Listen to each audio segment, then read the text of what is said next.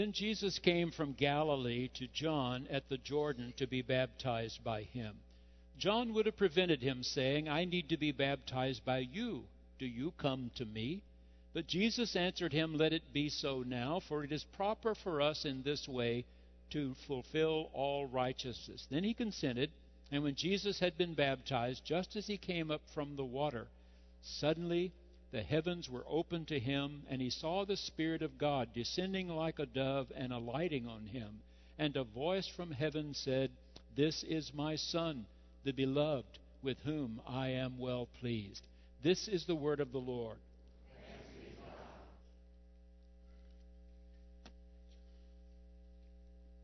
How do you think you would fare if you were a seminary professor whose last name was Boring?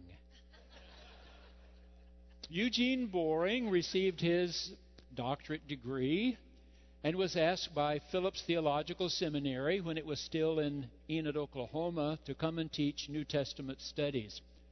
He was such a good professor that he was offered a prestigious endowed chair at Bright Divinity School, TCU in Fort Worth. And when the Interpreter's Bible, a big 12-volume series, was completely redone a few years ago and became the New Interpreter's Bible, an equally big 12-volume series, of all the professors in the country they could ask to have written the commentary on Matthew, they chose Dr. Eugene Boring. When he comments on this particular passage, he says that John baptized Jesus is bedrock historical fact. If it had not been, it would not have been recorded in all four Gospels, because it gave great trouble to the early church. If baptism was about repentance and forgiveness, why would Jesus need to be baptized? And if Jesus was bigger and more important than John, why would an inferior be baptizing a superior? You can count on it, he said, this really happened. Now, his baptism is described slightly differently in the four Gospels, but baptism has become such an integral part of Christianity that when we baptize babies, you hear me immediately say, through baptism we are initiated, right?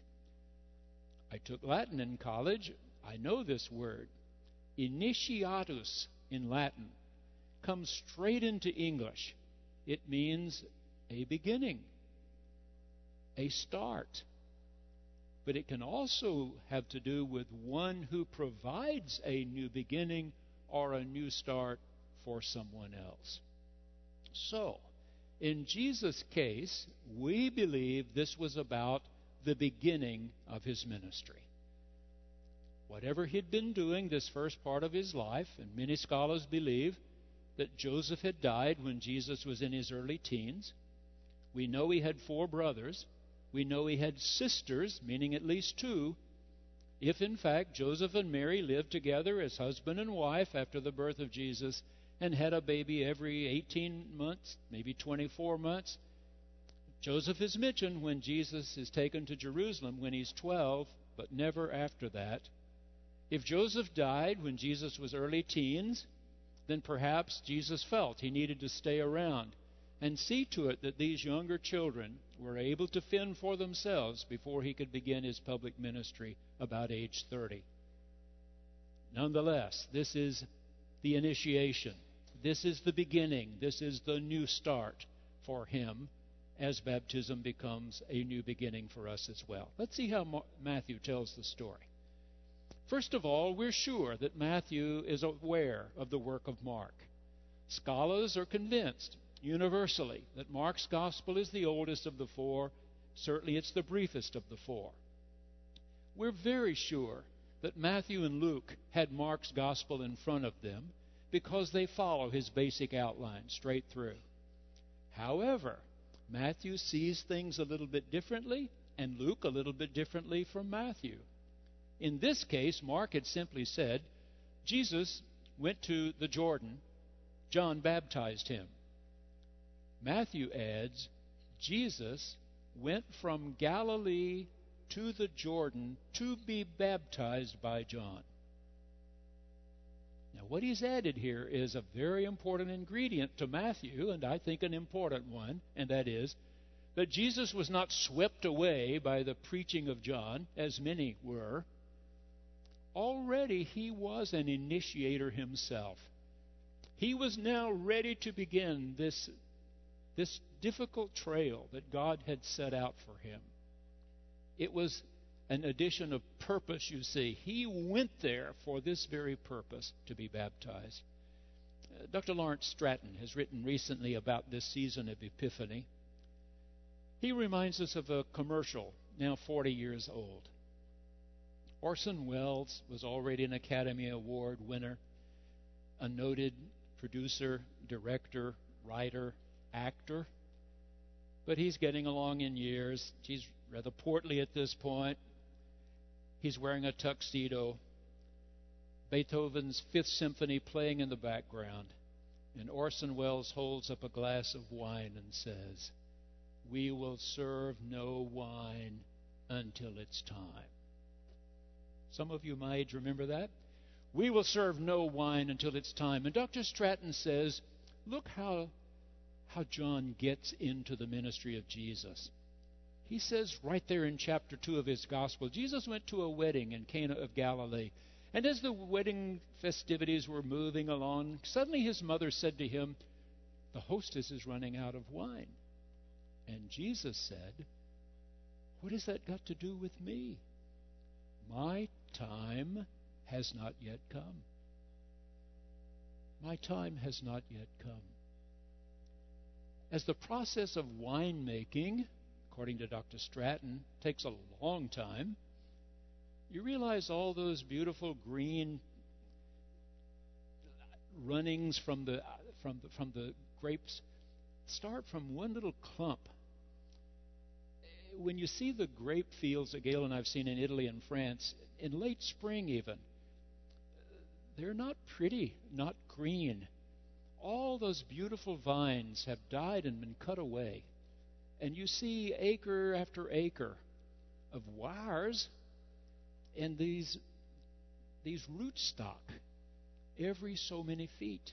They've been cut right back to what we've called the trunk almost. And it's only when the days get warmer and the spring rains start to fall that these little green shoots start to move along the wires until they touch the ones from the one closest to them, and they wrap around each other and around those wires, and eventually you have grapes.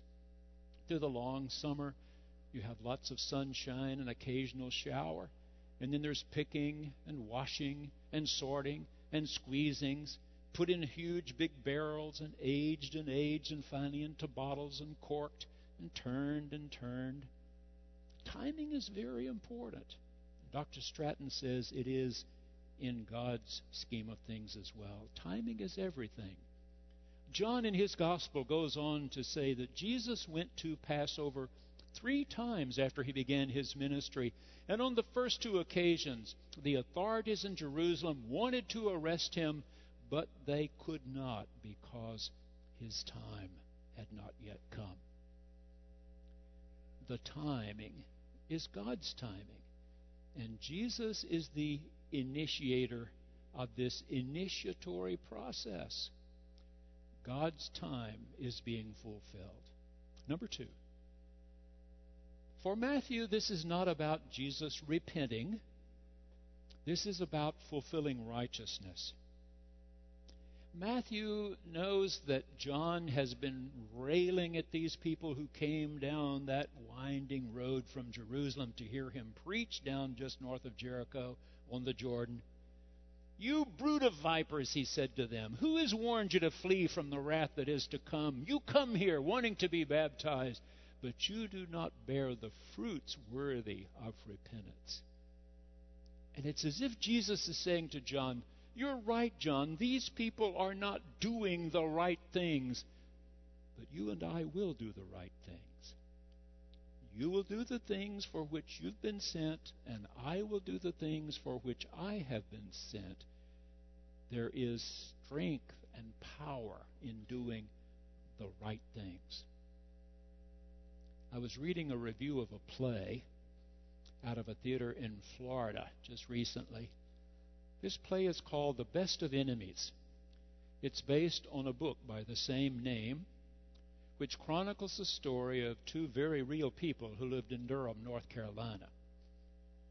The white man's name was C.P. Ellis, and the black woman's name was Annette Atwater.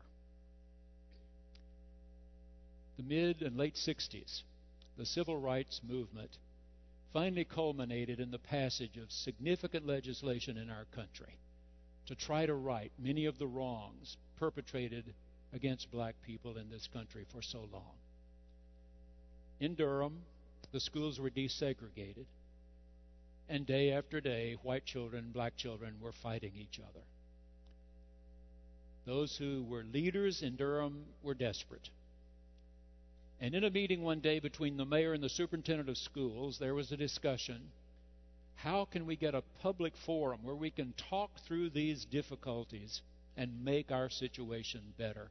And a young social worker, advisor to the mayor, said, you need to have the strongest, most raucous white voice in this community co-chair that committee against the strongest black voice in this community. And who do you think that is? Well, that's C.P. Ellis, the grand, exalted cyclops of the Ku Klux Klan, and Annette Atwater. Annette, father had abandoned the family. Mother had died young. She had been shuffled from family member to family member, sometime foster home to foster home. Now she was a full-grown adult woman and had foisted all her hatred and all of her rage against white people. But when they called C.P. Ellis, and you got a call from the mayor's office, superintendent of schools, asked you to do a big job, he thought, well, sure, that'd be wonderful. And when they called Annette, said, sure, she'd love to do that. And then they were told they were co-chairs of this meeting. Those who planned the event were taking bets as to who would kill the other first. But this young social community worker really believed there was a chance here. And as the conversations went on, these two discovered something they had in common. They were both dirt poor, had been poor all their lives. That to the leadership of Durham, C.P. Ellis was poor white trash. And to those same people, Annette Atwater was a big-mouthed female constantly generating trouble. But in each other, they found this common strand. C.P. Ellis said one afternoon to Miss Atwater, you know, there would be no upper class if they didn't keep us underneath them all the time. We got to do something better for our kids. You and I got to do something better for our kids. And they agreed on that. They shook hands. He resigned his membership in the KKK. They became the strongest advocates for equality in education for every child in Durham, North Carolina that city had. It's about doing the right thing. The right thing. And Jesus was going to do that better than anybody else. Number 3. Suddenly the heavens were opened. You need to remember that Matthew did not know he was writing Scripture. He was recording the gospel of Jesus as he understood it. It would be a long time before his writing, the writings of others, would be counted as Holy Writ and put together, 27 scrolls of them. The holy writings were the Tanakh, the Hebrew Scriptures, 39 significant scrolls, but nothing lately. It was even said in those scrolls, the Lord did not speak often in those days. But suddenly, the heavens are opened above Jesus. God's about to say something new. I told you that at the end of the year, almost every publication has its lists. The New York Times, the 10 greatest nonfiction books last year, the 10 best books of fiction last year, even the worst writings of the year. The Wall Street Journal had its ideas, the 10 best business books of the year, and those not so good. Other publications, the 10 best movies and 10 worst movies of the year. Those that fall somewhere in between. Well, religious publications have their list as well. And one of the religious books that received a lot of acclaim last year was called What Happened to Sophie Wilder? What happened to Sophie Wilder? Sophie was a well-educated, sophisticated young writer. The whole world ahead of her. Many admiring her. But Sophie was aware one quiet weekend that there was something missing in her life. She'd never been taken to Sunday school, never taken to church. That's not what she thought was missing. But on Monday, when she decided to tell a friend that she felt something was missing in her life, and a couple of days later she told a different friend, and then a different one, some of them started talking about religious pilgrims, people who had been searchers, maybe the way Sophie was becoming a searcher, that maybe she should read the works of some of those searchers. And she started with Thomas Merton, and then moved to another and another. And what she found was they were saying, you need to go to a faith community. You need to seek out the right faith community for you. You'll find that some define themselves only by how they differ from everybody else in their community. That's not the one that's going to help you the most. Others will talk of grace and love and compassion and understanding and a drive for peace and justice in God's world. Those kinds will help you. Well, right down the street from her office, there was a beautiful Roman Catholic church, and she saw on the bulletin outside that they had a daily Mass. She could slip away from work a little while every day, and she started going to Catholic Mass. At first, she had no idea what a Gloria in Excelsis was, how one says glory to God in the highest, as we just did a few moments ago. She wasn't quite sure why they were singing Sanctus, Sanctus as the priest moved to the table, meaning holy, holy, set apart, set apart. We're moving to a set apart place with set apart, very special symbols of bread and wine. She didn't really understand at first why the priests were leading the congregation in and singing the Agnus Dei. O Lamb of God that taketh away the sins of the world, have mercy upon us. O Lamb of God that taketh away the sins of the world, have mercy upon us. O Lamb of God that taketh away the sins of the world, grant us thy peace. But she went back the next day, and the next day, and the next day. And one day, though she wasn't sure she was supposed to, she got in line as people moved to the table. And what had been missing suddenly was right before her. That she too was a child of God, one whom God loved so much, he would ask his son to go so far. What happened to Sophie Wilder? She met the Lord. Number 4, the Spirit of God. The Hebrew word is ruach. The ruach of God descended upon him. It literally is an adverb here. It's dove-like. Descended upon him dove-like. There are very few references to doves in the Tanakh.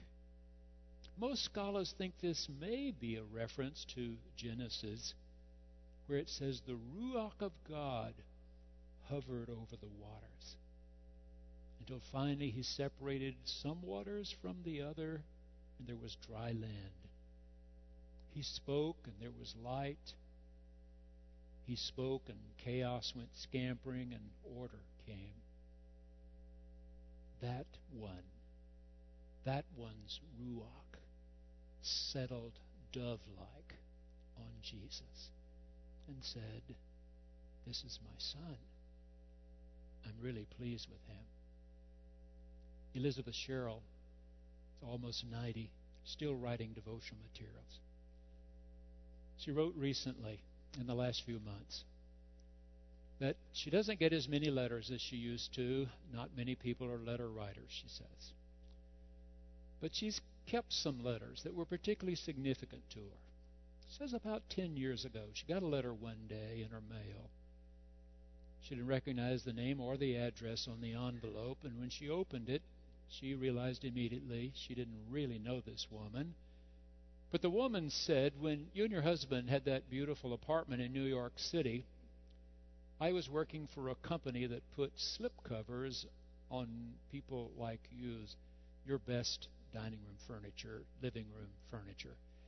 I mean, when you had something really nice in your living room that you wanted company to see at its best, that you didn't want grandchildren dropping cookie crumbs on, you used covers over them. I put those on." One day she said, "I'd been sent to your apartment. I was having a really rotten day. I was a single mother. My husband had left us. I didn't have any education, no real future that I could see, no light that my life was ever going to get any better. I showed up at your apartment, and while I worked on your furniture, I don't know what possessed me. I just started pouring out my heart to you. You seemed to be a good listener. I poured out my heart to you, and just when I was getting to the worst part of it all, your phone rang. And then it rang again and again. And you reached down beside you and pulled it out of the wall. It changed my life. It changed my life that someone as important as you seemed to think it was more important to hear my story than to talk to one of your friends. I felt maybe there was a worth in me also. When you were baptized, or this morning when you come to the table, listen for the chimes in the ceiling. It's reminding you that God's Spirit will descend upon you dove-like and say, "I know you. You're my daughter. I know you. You're my son. I'm so glad you've come home one more